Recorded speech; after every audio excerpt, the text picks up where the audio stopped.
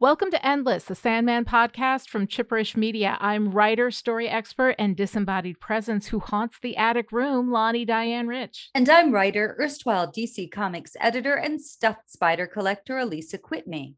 Today on Endless, we're going to be talking about Sandman, issue 11, Moving In, which is the second issue in the Doll's House storyline. Moving In was written by Neil Gaiman and illustrated by Mike Dringenberg and Malcolm Jones III. Xylenol did the colors, Todd Costanza lettered, and Karen Berger edited, assisted by Art Young. Covers by Dave McKean. Each human is connected to the dreaming.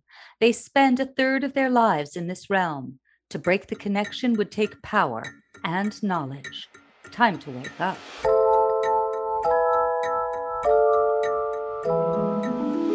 All right, Elisa, so here we are, issue 11. We're getting into the Doll's House volume. What is your overall response to this issue? This is another issue which really moves between dark and light, between realism and fantasy, between, something that feels cynical and dark and something that's bright and innocent. I can actually see a through line between Jed's primary colored escapist dreams and a modern animated show like Adventure Time. Adventure Time touches on a darker reality of some apocalypse that happens, and then it springs into this surreal, playful, alternate universe. Yeah, no, it's definitely kind of, it's really got that, the kid sidekick superhero kind of flavor to it. And because, that has been in DC's history.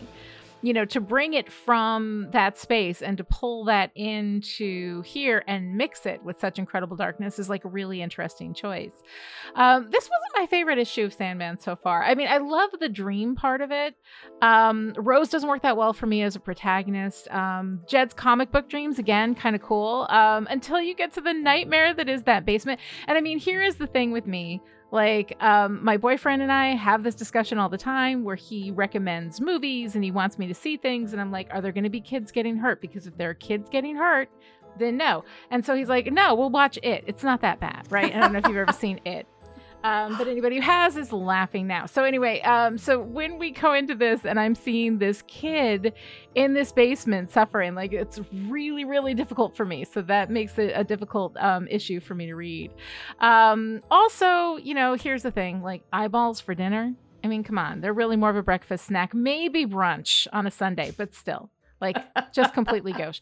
So anyway, but let's go ahead and move right into the summary.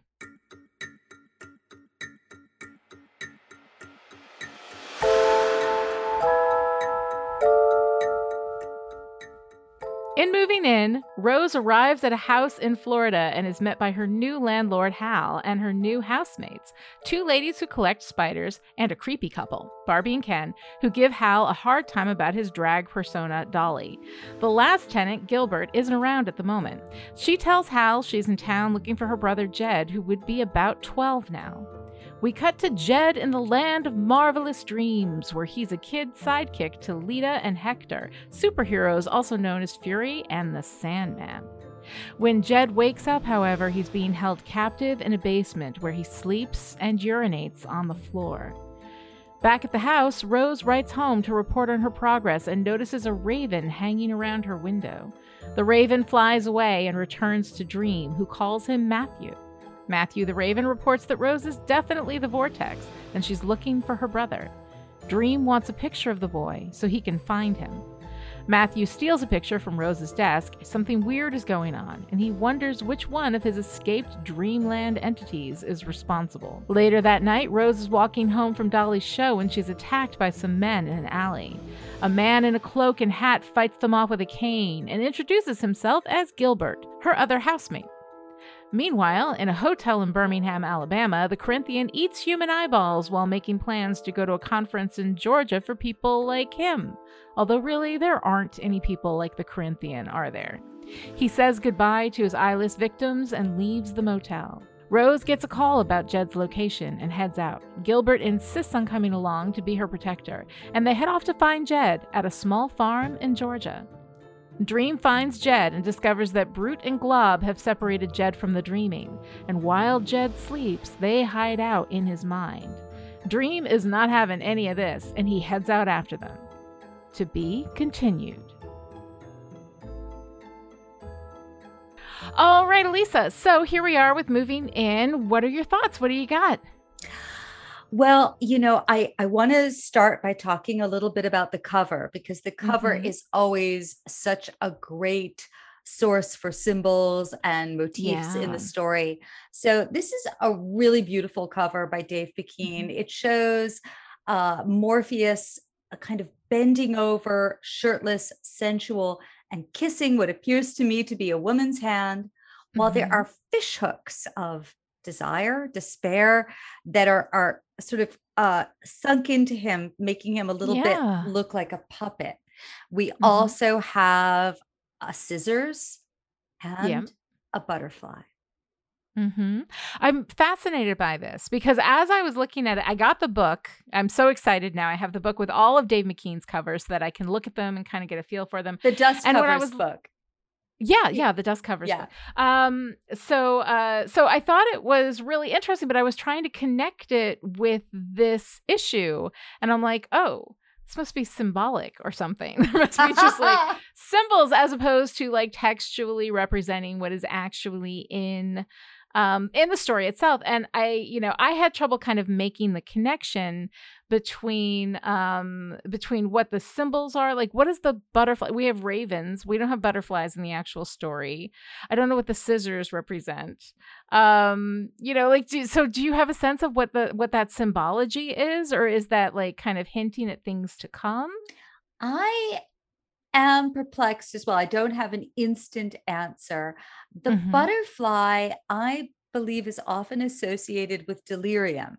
And we haven't met her yet, so we don't know this. It is the one spot of bright color in this cover. If I'm right, and that butterfly has something to do with delirium, well, Jed is in a state of delirium. He's escaping into dreams. And these are dreams that are also severed from the dreaming. So he is really in a state where he is not together with the rest of reality or even the rest of the regular dream world. So I think that might have something to do with that. The scissors, I don't think there's a literal moment in there, but scissors to me, I'm going into a sort of gut dream place, and I think about the fears of, when in old nursery tales, scissors often are, cutting off.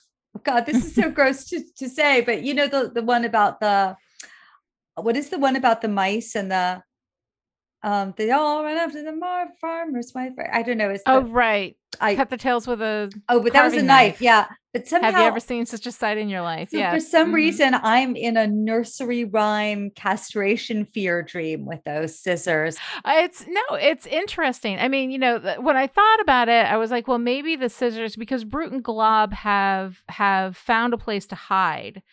And they are separated. They have cut off Jed from the rest of the dreaming. They're hiding out in his mind, that there's some kind of cutting there.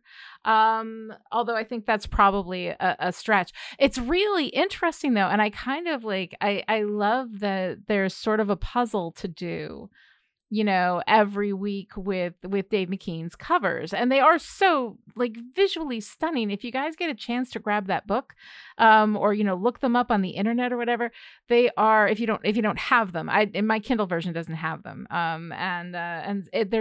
They're beautiful. They cross medium. They have different kind of mediums involved. It looks a little collagey.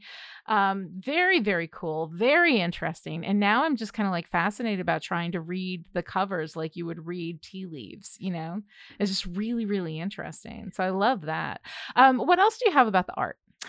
By the way, I was just going to say that I think that because this is a comic which has very different levels, often Dave McKean's art, instead of calling out literally what's going on in the issue with the way an old-timey comic book cover was, it is calling out some of the subtler nuances. I mean, look, the art in all of these issues is great. This is one area where I have a small quibble. I found the layout on page 2 confusing. We see a shot of, we're looking down a staircase at Rose and Hal. And the next shot, we see a close-up, and it becomes a series of close-ups of Barbie and Ken. And, after a moment, I realize, of course, that Ken and Barbie are meant to be standing at the top of the stairs, talking down to Hal and Rose, who are at the bottom. But because it's such a tight shot, because the angle is so close that I can't see that it's a down shot, and because even though Barbie's hair is a little different, it's still, they're two blondes with medium length hair, and I am easily confused. Yeah, as to which was which. Yeah, I had a couple of moments of confusion there too, on that page. I'm just going to call that out, not because these aren't incredibly gifted artists and because and gifted editors, they were working on a deadline, but in an ideal world, I kind of feel like we should have seen a little bit of Ken and Barbie, enough to recognize them at the top of that staircase. And then maybe, I love to see where people are in relationship to each other on a comic book page. Yeah, and that's got to be incredibly challenging to do, because that is a page that is actually very, very packed. There's a lot of stuff happening on that page. It is a packed page. And, as someone who, in addition to editing comics, has written comics, I have asked artists to do things where they have scratched their heads for weeks and then said, I've come up with a solution. It involves, fewer panels, more panels, an additional page. So I'm not meaning to second guess anyone else. But there's always a lot to love. I think that I'm really attuned this time to how Rose is defined by her body language. She's always sprawled. She is just boneless and sprawled and relaxed and sensual. And I think there is something unconsciously seductive about Rose. Oh, interesting. I think if you look at her body language, how often she's slouched, she's, lying in these very relaxed poses that are not, come hither seductive poses, but there is something in her relaxation, in her just body language that is inviting. And I think that is not unintentional. Interesting. I like that. Yeah. You also mentioned that there is a Cure poster. Yes. Okay. This was the last thing that I wanted to say. And I went into a little bit of a deep dive with this. So I noticed that there's a panel in which there's a Cure poster. I think Hal comes in as Dolly, and it's the poster to Boys Don't Cry. So Neil has acknowledged in interviews that Robert Smith, the lead singer of The Cure, and I think before that he was with Susie and the Banshees in some capacity. Forgive my ignorance, people. And Neil himself in his 20s were some of the visual inspirations for the Sandman. Now, Robert Smith, for those of you who are new to this universe, had this black, spiky, wild hair, pale skin, dark eye makeup, red lipstick, which Morpheus doesn't seem to wear, and these black kind of, I think there were some elements of Victorianishness about the attire. And I went into such a deep dive with this. I started to listen to The Cure, and then I started to listen to, I think his name is Dan Beto, who does analyses of how songs are constructed and what made, various songs wonderful. And he goes into how the blend of guitar and synthesizer in minor chords add this hint of wistfulness. So, yeah. Anyway. Wow, I love it. That's very cool. Well, I'm glad you went down that little, rabbit hole. It's fun how these things kind of shoot you out into these. So it's probably, not a coincidence since, Robert Smith is an inspiration kind of for the look of Sandman, that here we've got it on the wall and we have Boys Don't Cry, right? Yes. When we keep going back to Jed crying on the floor of this basement, suffering that way. It's kind of interesting. Yeah. Well, kind of led me into thinking about the late 80s and Mm-hmm. romanticism and the cynicism and the flavor of the era as I experienced it. I think, Mm-hmm. once you've lived through a decade, you know it in its complexity and you know Mm-hmm. your corner of it. So just as the 1950s were not just I Love Lucy 1950s, Right. there was a Mm-hmm. Bohemian Greenwich Village 1950s, there was Kerouac, there were Mm-hmm. different facets to it. And I think that we can forget the 80s. We've now lived long enough that the 80s have become, as the 50s once were, simplified Right. into this Mm-hmm. kind of glitzy, yuppie, commercial narrative. And Mm-hmm. since we've been talking about the flavor of Sandman and how it was amazing for its time, I thought that we Mm-hmm. should acknowledge that the 80s that the Sandman came out of wasn't exactly the 80s. If all you know of the 80s is rewatching, Dirty Dancing Mm-hmm. and 16 Candles and The Breakfast Club, Right. you may, Mm-hmm. and Cheers, you may not realize that there was another side to the 80s. So there was this, Mm-hmm. I guess, avant pop, Kate Bush, boys in makeup, Mm-hmm. artsy 80s. It was a time in New York City. I don't know about London, but crime was Mm-hmm. actually worse than it is now. So there was this Yeah. juxtaposition. I can't talk juxtaposition. I've not been drinking. It's just late. Um, there was the contrast between the yuppie, everyone wanted a high paying job, Wall Street, Mm-hmm. concept of the 80s, and this grittier side. There were more visible drugs and overdoses and street life going on in New York City Mm-hmm. then. And I think that that is part of Sandman's aesthetic and part of the world it comes out of. This Mm-hmm. grittiness, this horror that we see. The 80s were a rough time and they felt like a cynical time. At the same Mm-hmm. time, there was this hint of high romanticism. Yeah. And I was also thinking about how the 40s were really in, and people Mm-hmm. looked back to the 40s and this sort of noir aesthetic, something dark, a little dangerous, a little cynical, but very stylish. And Mm-hmm. and that I think that is all very much a part of the Sandman. It is very much of its like it does very much kind of get the feel of that time, and that was a time too when women were a little, it was this huge move for independence and women were going to the workplace and that we were going through this transition from, the sexual revolution into kind of the working revolution, or what were the movies? It were Working Girl, it was Baby Boom, it was, women with unbelievably large shoulder pads just going out into the city and doing their thing. Now, um it's a yeah. I just want to say something about the fashions of the 80s, because I think Hmm. fashions tell you something interesting about a decade. Yeah. There's a way in which the fashions of the 80s were less sexualized than Hmm. the fashions of the 70s or the Yeah. 90s. They were less body conscious in that you had padding at the shoulders, you had layers of things, you had low slung belts. The body was armored.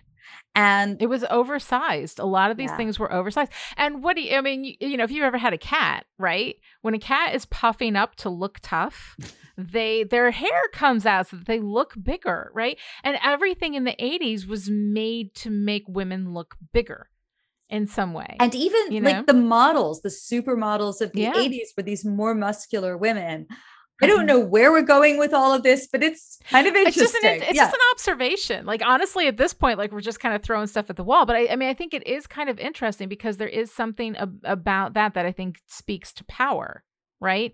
And women being empowered, and taking that power. Not waiting for somebody to give it to them, but taking it. And the '80s were kind of very forceful in that way of seeing, women can be just like men. And I mean, the problem with that like, kind of angle on feminism is the idea that whatever men are is something to aspire to, which I think that when you've got, a lot, there are things that are challenging for men and things that are challenging for women. And the idea that like, that women, all the things that we object to that men do, let's start doing them. And that's going to be our feminism. And I think it's, in more recent years, I went back and I was reading about Mike Nichols and Working Girl. And sorry, spoiler people, but you should still watch Working Girl. It's 30 years old movie. It's new to somebody, but exactly. it's a wonderful movie. But at the very end, I think that Mike Nichols, the director, intended for there to be some subversion of the idea that, yes, Melanie Griffith's character has gotten her success, but really she's stuck in an office. What kind of great success is this? Except in the reality of the movie, I always read it as a very happy ending. Yeah. Absolutely. Yeah. And I think that because she got what she wanted, she was going after something and she made it.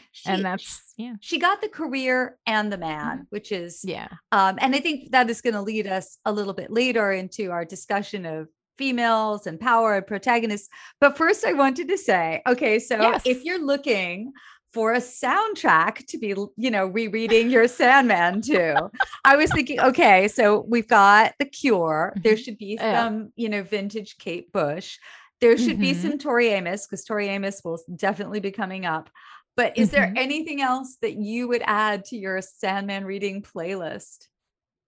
Oh my goodness. I honestly don't know, because when in the 80s, I listened to the terrible music. Like I listened to nothing that was cool. Everything I listened to was like Duran Duran. I kid you not, Huey Lewis and the News. I was a huge fan of Huey Lewis and the News when I was a kid. So yeah, like I didn't listen to any like the cool avant-garde, British punk kind of stuff that was coming in, during that time. So unfortunately I can't bring anything to it. That's cool. I just think that's fine. Yeah. You should listen to The Cure and then Huey Lewis and the News. No, hand to God, I was the biggest Huey Lewis and the News fan, and that was like the first actual live concert that I went to. And it's really, really nerdy. But anyway, so let's move on from Madonna, right? Which is what I listened to in the 80s.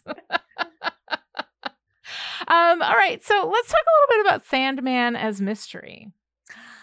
So I was, on my reread, I was thinking about how elements of mystery key into this. I think that we are shown these images of Jed as an adolescent, as a prisoner, juxtaposed with the Corinthians' young male victims.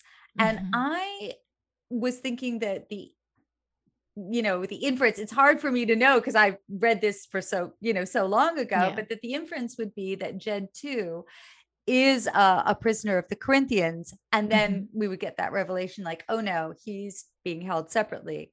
And that, well, he's being held by a human as well. And he's also being held prisoner by Brute and Glob. So he's being held doubly. He's imprisoned everywhere. Yeah, absolutely. We're gonna then, so then we get our introduction to Brute and Glob. We've met the Corinthian, and that leaves only Fiddler's Green being unaccounted for, except that I spoiled that last week because I'm a big dummy doo-doo head. Oh, stop. It's completely fine. And it was worth spoiling. It's a neat concept. It's a neat thing to talk about. And this week we got to meet Gilbert. We got to see G.K. Chesterton in the scribbles. Yes, but we don't know who he is yet, except that That's true. Yeah, we don't know who he is. I am what my mom used to be when she would say, you should definitely go see Driving Miss Daisy. And I'm like, no spoilers. I'm not going to spoil it. I'm just going to tell you one thing. And then she would spoil it. I'll spoil the whole thing.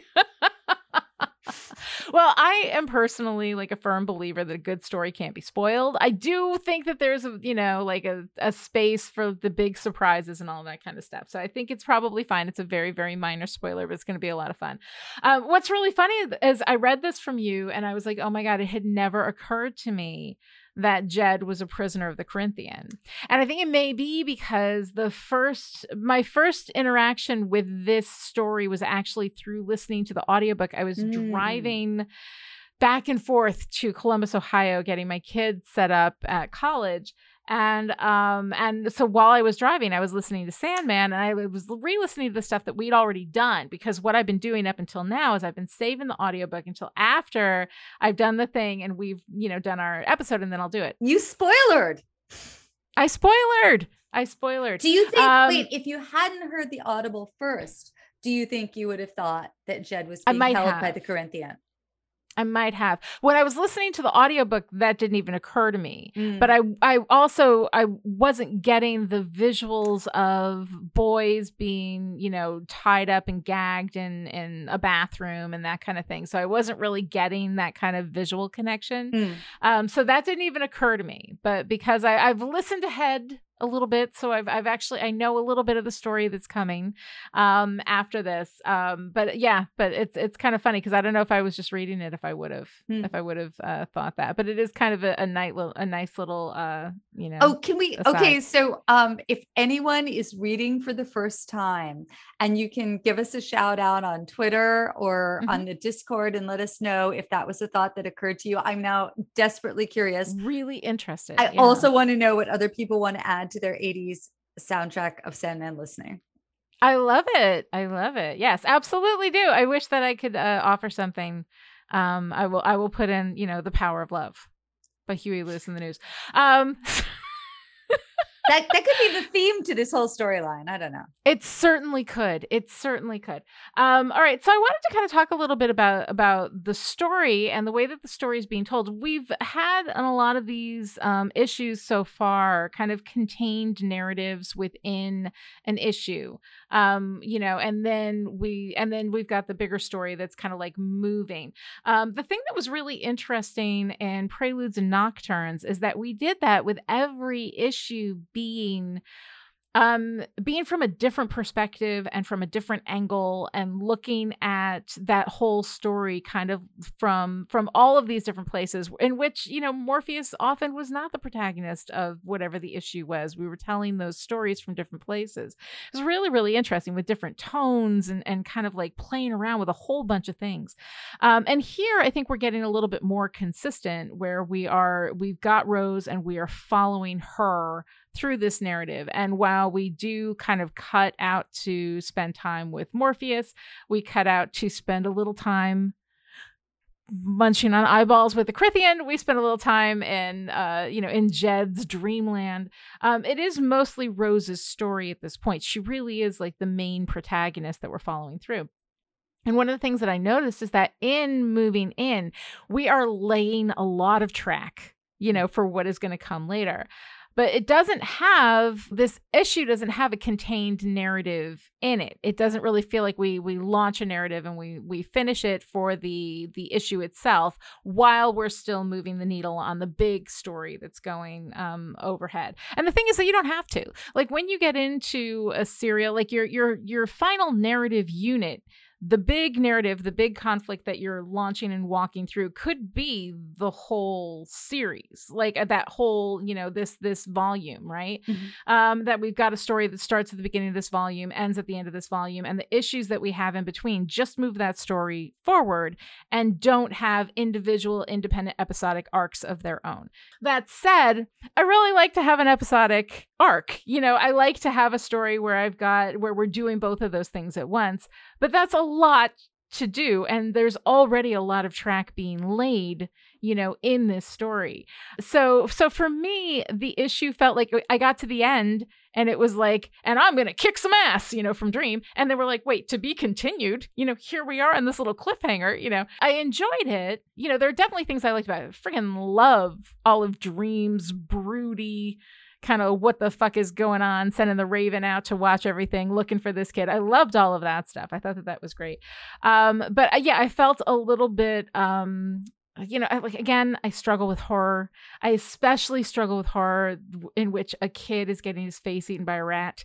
All of that stuff is really, really difficult for me. So part of my response to it, I'm not sure if it's my personal personal taste, things that definitely bother me in a narrative, that I have a real difficulty dealing with children in danger, children being killed, all of that kind of stuff always bothers me.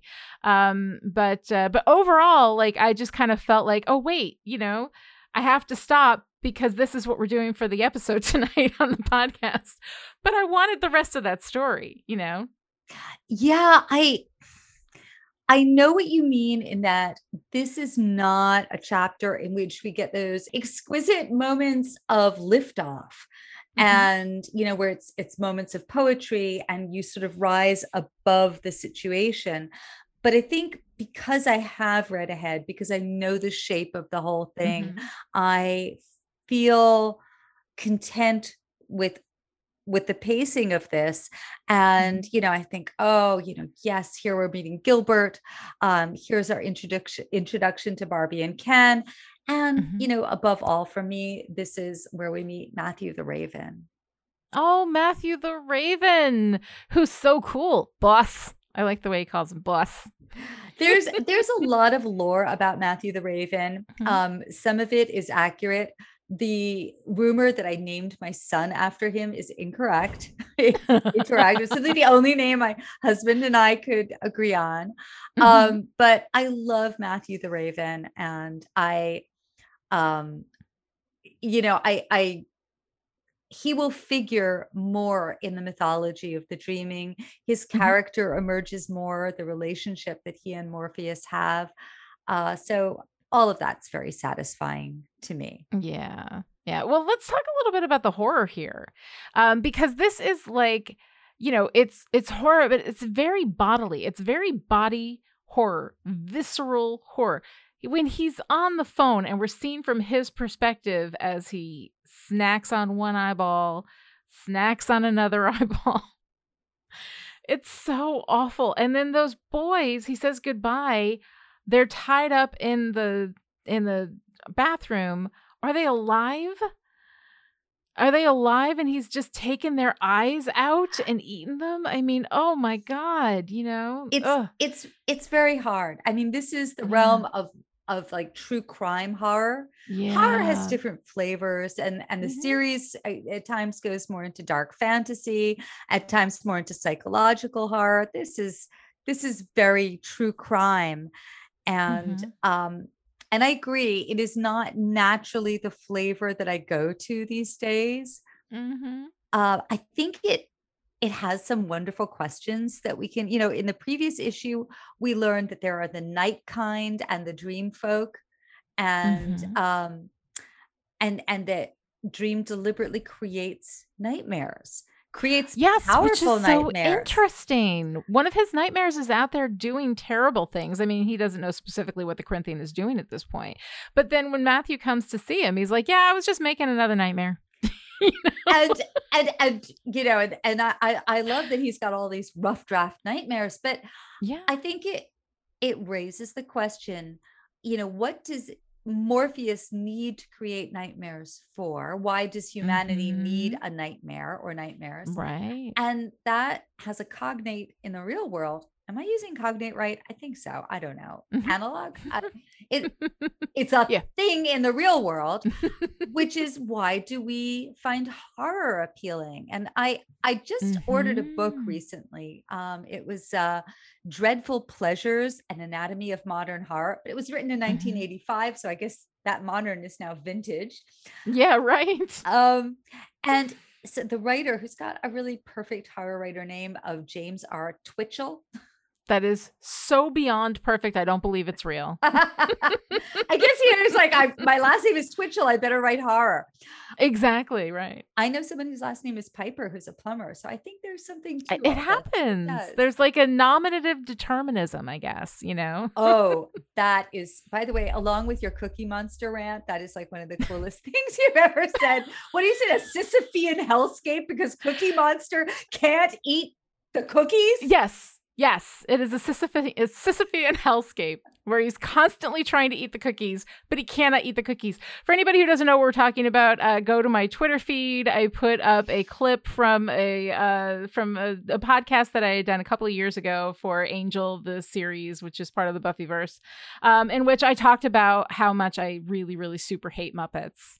But I think, yeah, there's a lot there. There's a Big Bird thing. I'm just going to say the Big Bird reason is really the big reason why I hate the Muppets. Like that was just cruelty. But anyway, yes. Okay. So we have some nominative determinism with Twitchell. Anyway, so he talks about the appeal of horror. And I don't know if I agree with this. I haven't fully digested this. I was actually shoveling down my dinner. I was like, let me read something about horror so I can bring it to the podcast. Yeah. And he basically said horror kind of boils down to 3 different classic appeals. And I'm putting this into my words. So if they suck, it's my fault. First of all, it's, getting the thrill of experiencing something dangerous without being hurt or being killed. It's, letting off the pressure gauge of your desire to do something transgressive. And last, and in his opinion, kind of not least, but most, it is a way of adolescents exploring the dangerous side of sexuality so they can sort of learn the do's and don'ts and not to go into the transgressive side of sexuality. I thought that was interesting. His argument is that horror's chief appeal is to, 12 to 18-year-olds. Well, I mean, that's interesting because if you think about like the classic history of fairy tales, right? We have Disneyfied them, right? But originally they were really, really dark and they were for children. It was to keep kids safe. We would be afraid of the dark because there are monsters there. There's a wolf that's going to eat you. And of course, when you talk about Little Red Riding Hood, you get to all of the sexual analogies that are involved in that, but it's very interesting how we went from fairy tales as cautionary tales, and now horror is one of those things that appeals maybe to that part of us, that kind of delineates what is in the dark. I mean, okay, first of all, there are pleasures to horror. There are people who love horror. It is a genre that has a huge amount of appeal. And I am never going to say that there's anything wrong with horror as a genre. When I talk about horror, I'm saying what it does to me. Like it gives me anxiety and it keeps me up. I am extremely affected by horror. So I go way past the pleasure point on the needle and it just disturbs me, So for me, I don't find pleasure in horror. That doesn't mean there are not legit pleasures to be found in it and real stories, good narrative stuff being done there. But now, when I was starting out my pandemic Sisyphean hellscape, which had no Muppets in it, I found myself drawn back to horror in a way that I hadn't been in years. And for me, I realized that along with romance, it is the most visceral of the genre. Yes.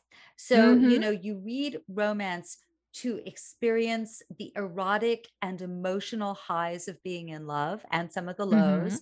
And you go into horror to have that same visceral response of fear and challenge and perhaps being able to conquer it. But just as in romance, there are these many different subgenres of romance, and not everyone is for, you may love a dark mafia romance and another person may love an inspirational romance and never the twain shall meet. Although an inspirational dark mafia romance would be really interesting. But it would be really interesting. I love the fusion of genres there. We need more fusion. But, so for me, I do love horror. I have specific tastes. I really like the kind of horror where nature takes over and punishes those who have transgressed. I like, interesting. I like it when frogs take over and kill Ray Milland and The Frogs, a great July 4th horror film. In fact, I think I just generally like frog horror, but that's another story. So I don't think this is in my, this is how I feel like if a sports romance is wonderfully done, Ted Lasso, Oh, yeah. now I find myself wanting to read sports romance, but I don't, it's not usually my first thing. I'm not usually like Susan Elizabeth Phillips. That's all I'm going to say. I'm Yeah. listening to her latest book right now. And Yes. I've loved Mhm. Deirdre Martin. I'm going to check out Yeah. Farah Roshan. But in Mhm. general, like I am the person who doesn't understand sports. I lived in fear. You want to talk about horror? I lived in fear that anytime someone threw a softball, that it was going to ruin what was left of my eyesight. Oh, no. You know what? I think it's really funny though how like how what you are interested in the stories that speak to your particular like you know, psychology. I find that fascinating, you know. But the thing is that like stories and fiction, there's such incredible power in fiction, and I open up my classes by sitting my students down and being like, "Hey, fiction is the most powerful force on earth," you know, and it really is. I mean, if you think that every war that's ever been fought hasn't been fought on a story of who is the hero and who is the villain, then you're absolutely mistaken. Like, we build narratives around everything, and narratives, I mean, we are, as humans, meaning making machines, and we do that through narrative. So when you're looking at horror and what it does, and where the appeal is for it. I remember when I was a kid, I really liked it. Like I would crave like a Friday the 13th movie or something like that, you know. It was when I got older that I couldn't deal with that anymore. Absolutely. You know? And I had, Mm-hmm. so this is bizarre, but recently wasps built a nest in my grill. And so I knew I had to kill them because I waited and I waited. The wasp nest was getting bigger and bigger. Finally, one night I got the foam and I Yeah. quickly sprayed the nest. And I came the next morning and, you know, there are all the dead wasps and some, you know, larvae sacs. And suddenly I thought, oh, I am the monster of the wasps horror film. And I just Yeah. imagine them yelling, not the larvae, not the larvae. But it's those experiences, these fictional experiences. I mean, was it George R. R. Martin? I think it was in Dance of Dragons. He had a character who said, the man who reads lives 1,000 lives and the man who doesn't lives but one, Yeah. right?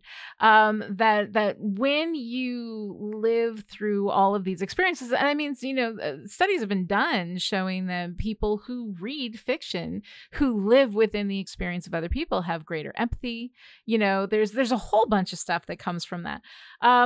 But the thing about horror, the value of it and the pleasures of it, and if there is a pleasure, I mean, I feel like when I think about what it is, the pleasure of horror is that there's always kind of this fear of what's in the dark, right? And what you imagine is always so much worse than what's actually there. You know, so if you can imagine what the darkness holds, somehow I think that might give you a sense, or some people, and people who love horror tell me, does it give you a sense of, I know what's in the dark now, and I know that I can deal with it because I just walked through this story in which we beat it, you know? I think that is it. So two things about what you just said. I just spoke with John English, who's the head of the I'm going to be, oh God, now I'm spacing out on the name. It's Visual Arts Passage. It's an art school.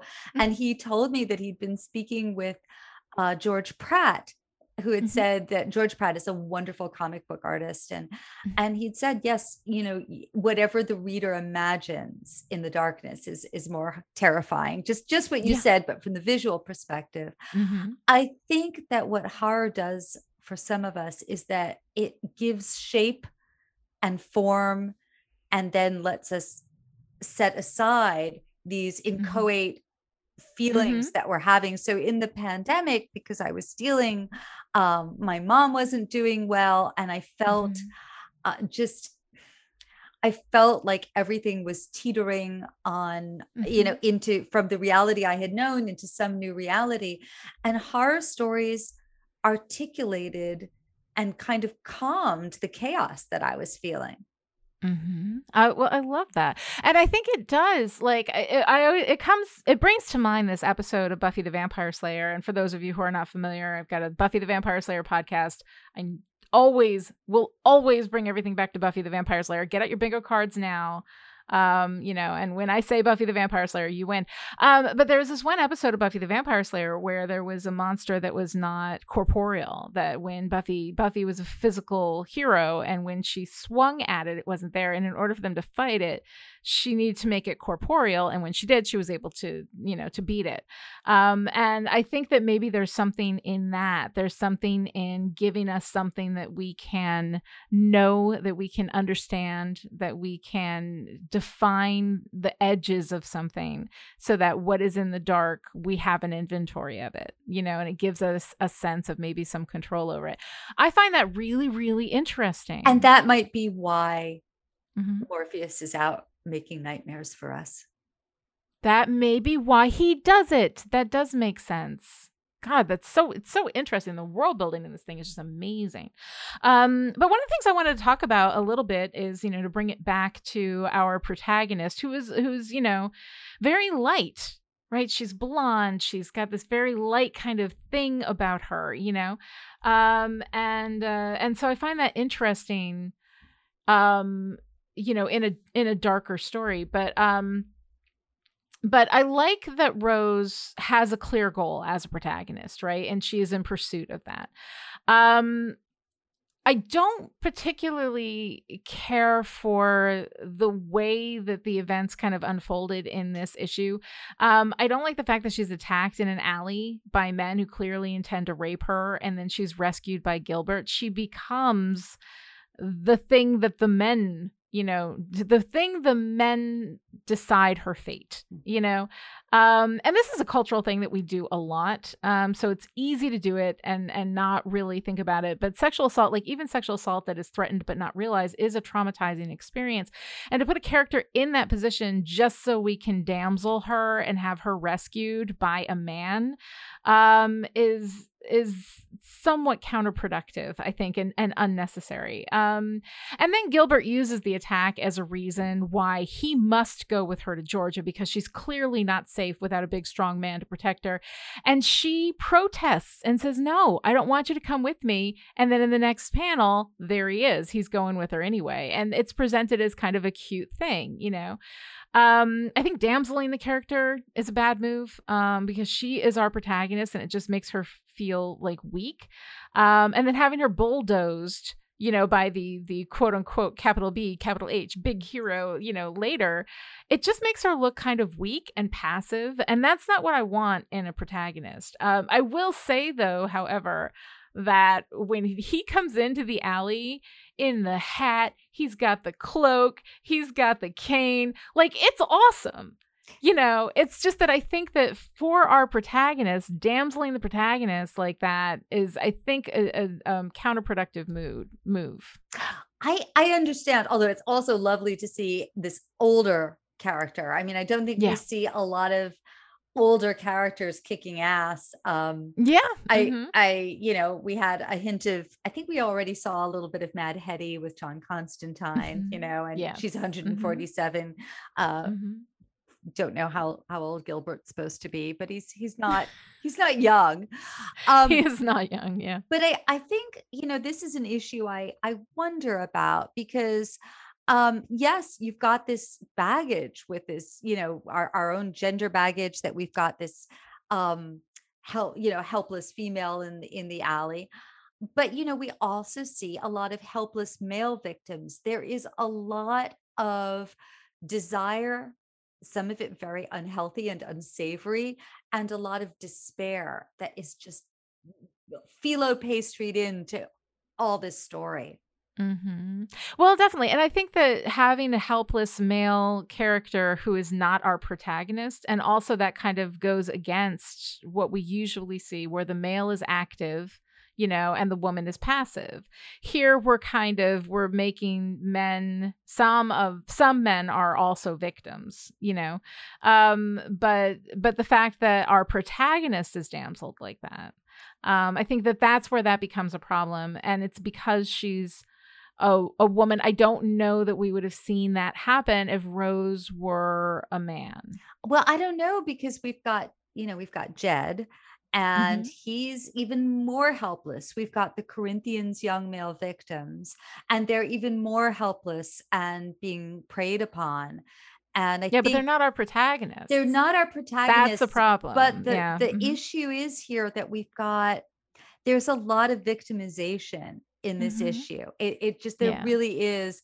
And we also know, because of the nature of this story, that we've Mhm. got supernatural Yeah. antagonists working against, these mortals. And Mhm. so, yes, there's that element of Rose being helpless and Gilbert being male, but also our awareness.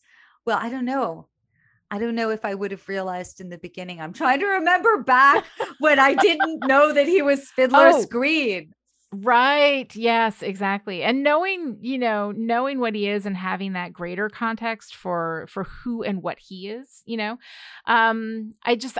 I think that like it's just one of those things that kind of doesn't sit that well, especially because the guys attacking her in the alley are completely random. If they were part of this magical group, if it was part of this same line of antagonism coming from the Oh, Corinthian, if it was a magical thing, I think it probably wouldn't bother me as much, especially because if it was a magical thing coming after her because she's the vortex, and then we had the magical Gilbert also coming in to protect her because he is magical and he can, that I think would have been different for me. I think I would have read that differently. But because this is a very mundane threat, and it's this very mundane, it's always sexual violence, it's like just play a new tune, guys. So yeah, I don't know, that it didn't sit right with me. But let's go back to Jed a little bit mhm. there. Okay, from verbal gerbils, which by the way, really cute idea, wakes up with rats eating a kid's face. um it's so horrifying. I think, like, I'm trying, what happens to the Corinthians victims is terrible and visceral. It is this very, like, clear body horror. What is happening to Jed? That he is captive. He is always dreaming. He is almost always asleep, except when he has to get up to urinate in the corner, which is, I mean, not even, it's heartbreaking. And to combine that kind of heartbreak, for this poor kid, with the physical, visceral body horror that's going on here too. I mean, this poor freaking kid, this is terrible. But it's incredibly affecting, and it's good. I'm like, I hate seeing kids suffer. That's always a trigger point for me. But I mean, like, what they're doing is incredibly powerful. I wonder.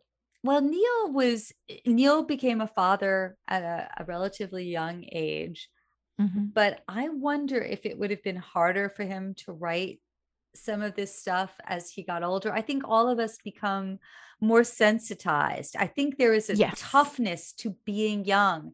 And Neil was under 30 when he was writing this. Yeah. It's Mhm. hard to, bear in mind just how young he was. And Right. I think there's a fearlessness, and Mhm. I remember the moment where horror became more horror to me because I'd Yeah. had kids and I felt vulnerable. Um, Yeah. I think there is a lot of sexualized victimization in the Mhm. story. I said that, and I Yeah. and I think it is an uncomfortable space in the same way that the John D. Diner episodes Mhm. are Yes, are was so uncomfortable. difficult. Mhm. On a much lighter note, however, I know that the gerbils are supposed to be nice and the rats evil. As you know, I've had the opposite experience. I've known some very nice rats, and I had a gerbil who had a stroke and just was always attacking me. Uh, Oh, his no. his name was Nibbles, but we called him Gerbils after Goebbels. Yeah, yeah, I'm not a big rodent person, I think, across the board. There's always dead. Like, I've just had to deal, like, every time you get a hamster, it always just dies, Like, it's just dead rodents everywhere, and it's always kind of gross. So I'm just basically kind of Did I tell you a cat about the person. raspberry tart? What's that? Oh, so I had a raspberry tart. I had a friend over and we hadn't eaten this raspberry tart just a week or so ago. Yeah. And it was a beautiful raspberry tart. But the next morning we were going to eat it for breakfast and it looked kind of strange. Oh no. And, we were both like, does it look like deflated? Were there more berries on it? But it wasn't. And we just said, something in our gut said, don't eat the tart. Yes. And then I was looking through my phone and I'd taken a picture of it the night before.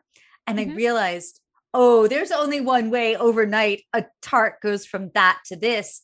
And that is, I have a verbal gerbil somewhere in my house. Oh no. But yeah, it was, and it was, I think there is something about rodents that make you feel unsafe. They are dirty. They live in your walls. They're going to, contaminate things. And so there's all of that unsavoriness. And also as a public service announcement, if you look at a tart that you saw just the night before, something in your gut says it's not right, throw that sucker out. Don't just eat it. Just on the safe side. Yeah. Just to be on the safe side. All right. So back to Sandman. Do you have anything else that you wanted to talk about before we hit to Lucien's library?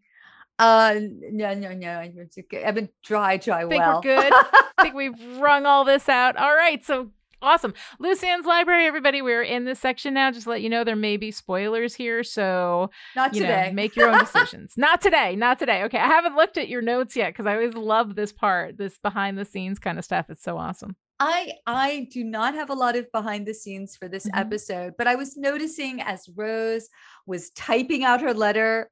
Oh my God. On right. her You remember typewriters? And there's also a boombox. And I realized I just wanted to say that writing was different on typewriters. And for those of you too young to know, when you were writing something on a typewriter, you could separate out the writing and the editing and the researching because it was not, your typewriter did not look things up. And when I applied to Columbia's graduate program, that was 1990.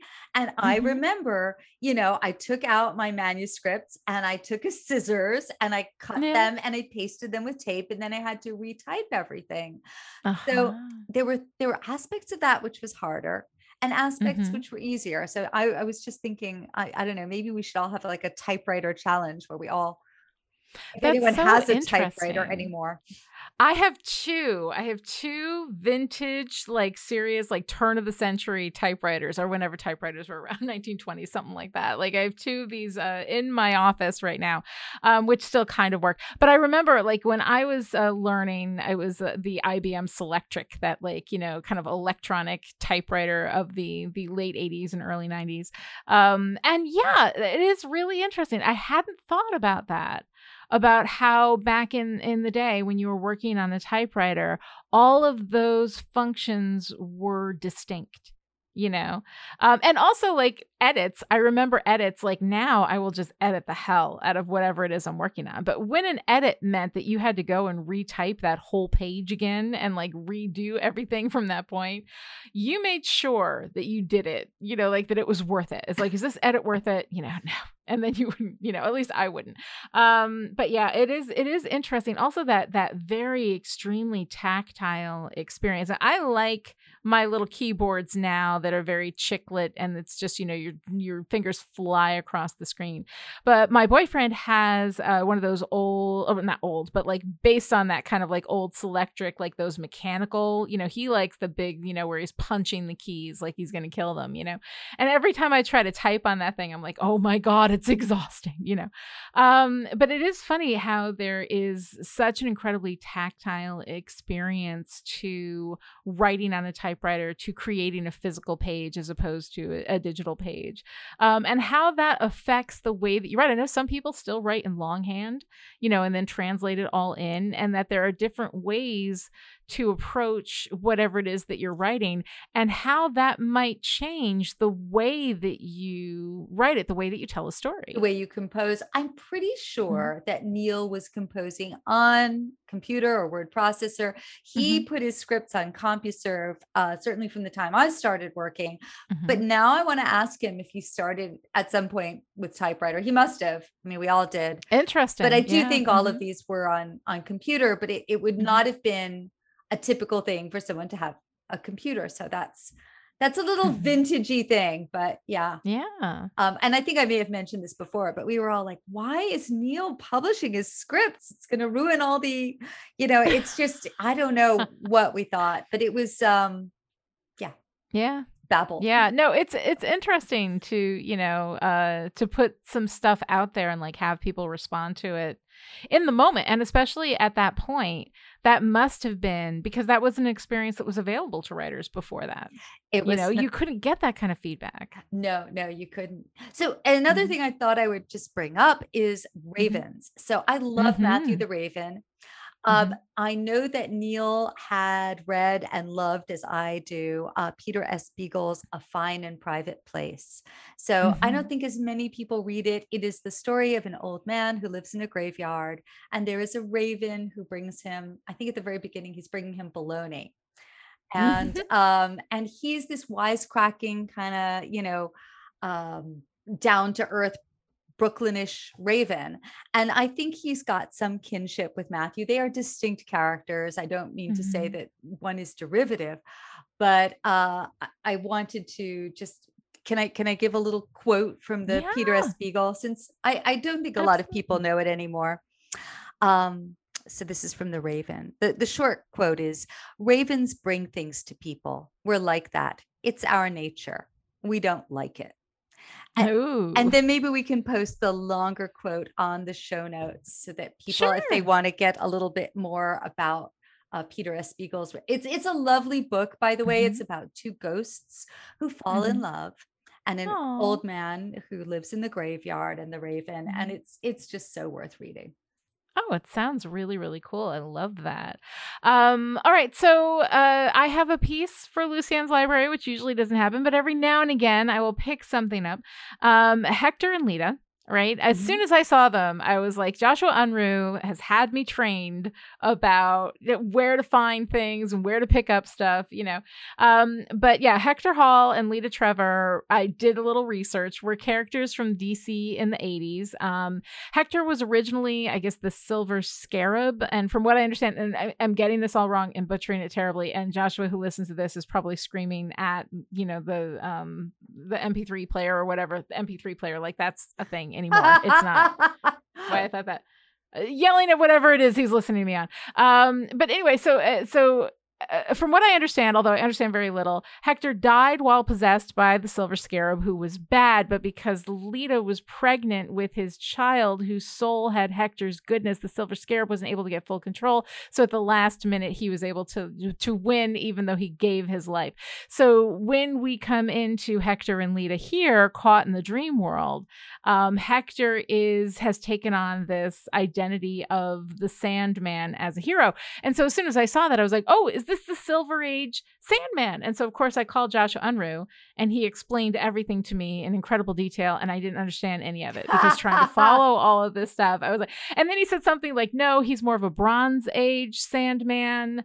And my understanding is that unlike Wesley Dodd, he didn't identify as a Sandman until Brute and Glob got a hold of him for this story.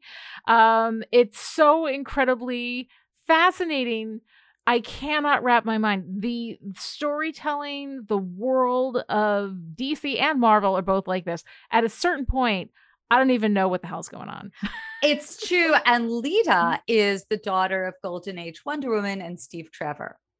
Aha, yes. And Mhm. so she is a character who we'll find out obviously more about Mhm. her in our next episode. And Yes. she will factor, she is how can I say cryptic oracle things? Mhm. Don't you forget about her. She'll come back in interesting ways. That is going to be a lot of fun to see. All right. So, Elisa, what is your favorite page in Moving In? Okay. Well, I kind of love that last page where Morpheus is kind of duded up in all his Hunger Games, man on fire regalia. Mm-hmm. No, absolutely. That's the one that I picked too. I absolutely love that page where he's just like, oh, I'm going to fuck some shit up now. I cannot believe he's so mad and offended. They took this is my world. They did this, they've what did he say? My law. This is my law. And they violated it. So yeah, when Dream at the end, and this is the moment too, where I was like, to be continued. What? Like this is such a huge moment. And it's awesome. I love all of the Dream stuff in here. Well, Dream is trying to figure out what's going on. He's sending Matthew to do the spying for him and he finds Jed, all of this stuff. I just think it's so, so cool. And I absolutely love it. All right. So what's your favorite part? I, love Matthew the Raven. Mm-hmm. I think that because Morpheus is such a stiff, dignified character, having this loosey-goosey sidekick who's like, yeah, boss, and Matthew's got a conscience. He doesn't like being all creepy stalker to Rose. Mm-hmm. There is should I say the theory about who Matthew is, or should I let people? There's a theory about who Matthew is, and in order to figure it out, you should go back and read Alan Moore's Swamp Thing run. It was collected as Love and Death. If you think this has horror, the Love and Death horror, it deserves its own podcast. It's Swamp Thing, and it's romantic and deeply disturbing. But anyway, that is the connection with Matthew the Raven. Interesting. I can't wait to find out more. For me, again, like I basically have already given it away. It's Dream playing detective. My favorite part, trying to find out what's going on and like figuring everything out, and then getting so pissed when he realizes what Brute and Glob have done. Although with names like Brute and Glob, I mean, what were you expecting them to do? And before we started our podcast, my dog is still intact, and I've decided that his accoutrements should be named Brute and Glob. I can't think of possibly a better note to end a podcast on than that. I just want to say that I think men like typically name, but they don't name the Brute and Glob. I don't know why. They don't name the Brute and Glob. No, they don't. And I think that we should start this trend. I think we absolutely should. So everybody listening, hop to it.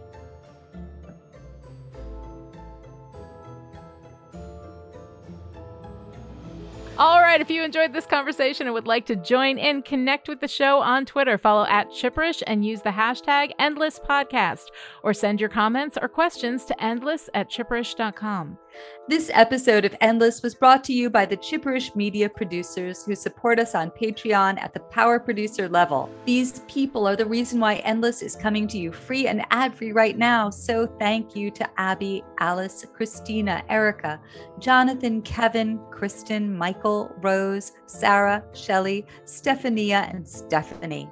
And this week's special message for our power producers. I know America like the back of my hand. I'm part of the American dream.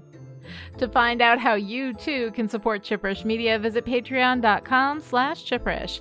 Other ways to show your support: write a great review on Apple Podcasts, tell your friends about the show, or use the Sandman's whistle to stop Dr. Lobster's evil scheme. This episode of Endless was edited by Chipperish content editor Jack Cram. Jack, thank you for helping me save the world from the toad dancers of Pluto. We will be back next time with Sandman 12 playing house. Until then, I am angry, Lucienne, and it's my move.